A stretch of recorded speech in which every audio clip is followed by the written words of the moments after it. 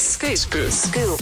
Right now, we are taking a look at the top 5 stories on May the 22nd. This is The Scoop.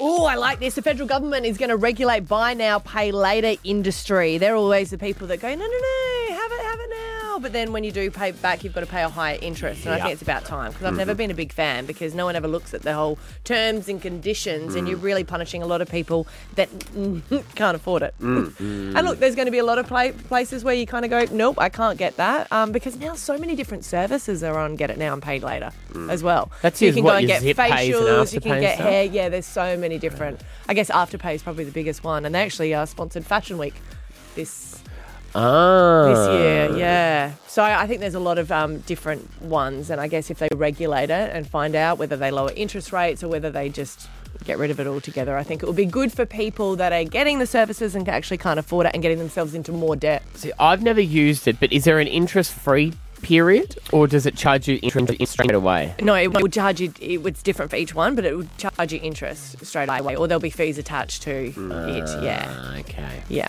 You got to think about it. No, I mean, if they came back with lay-by, that I'd support. I used to love lay-by. Yeah. Can you not lay-by anymore? They don't really do lay-by. No. I remember Mum would do that over Christmas every Yes. week, go and put $20 Yeah. cash on it. Yeah. Well, you think about it, you're not actually paying extra. Yeah. There was no extra that you were paying for it, and if you really wanted something, you had to wait. Yes.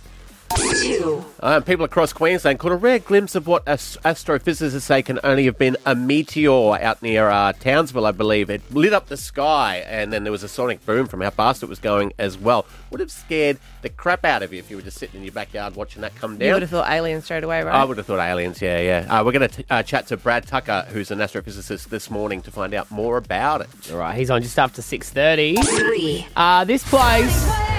Lowest prices at just the beginning.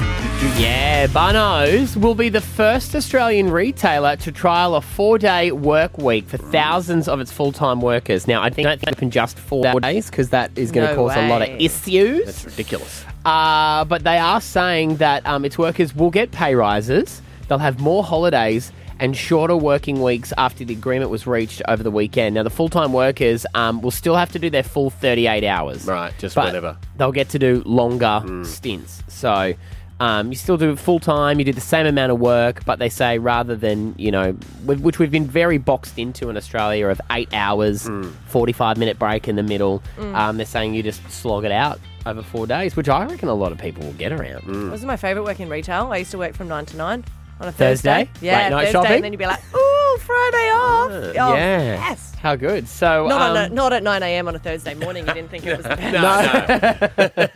best. So keep an eye on that. If it works for Bunnings, I would say they'll probably do it for a lot of different places around Australia. isn't it? Yeah. Alrighty, 4. Oh, hang on. Let's try this. Okay. There you go.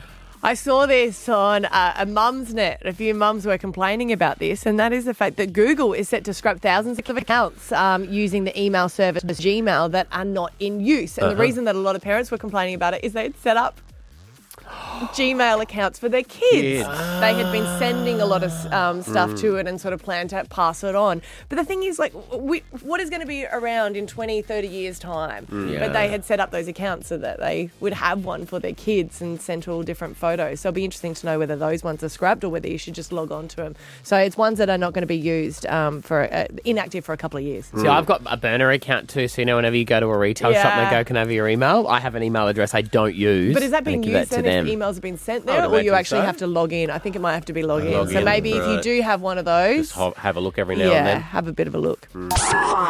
And World Heavyweight Champion Tyson Fury is eyeing a title bout in Australia with Suncorp Stadium as the frontrunner to host the biggest fight in Australian boxing history. The Gypsy King arrived in Australia yesterday, so keep an eye on that if he's going to hit the stage at Suncorp. You ever gone to live boxing? Yeah, we saw you. Apart from, well, that doesn't count. Yeah, well, no, that 100% counts.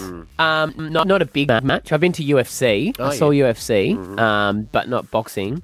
I imagine if you're right up the back, though, in Suncorp, you don't get to see much. You're on the need your opera screens. glasses. That's the whole thing. There's so many times you go to those things and you just see it could on have done the this at screen. home. Yeah. There we go. They're the top 5 stories in Brisbane. As we said, an astrophysicist joining us after 6:30 this morning. We're going to discuss, was it an asteroid that came across Townsville, or was it, in fact, a UFO that the government is covering up? UAP. They've changed their name. Oh, for have political they? correctness. Yeah. Sorry. I can't work under these conditions. They, them is it? I don't know. What does that stand for? What does that stand for? Unidentified aerial phenomenon. Oh, okay. My bad. Sorry. I apologise.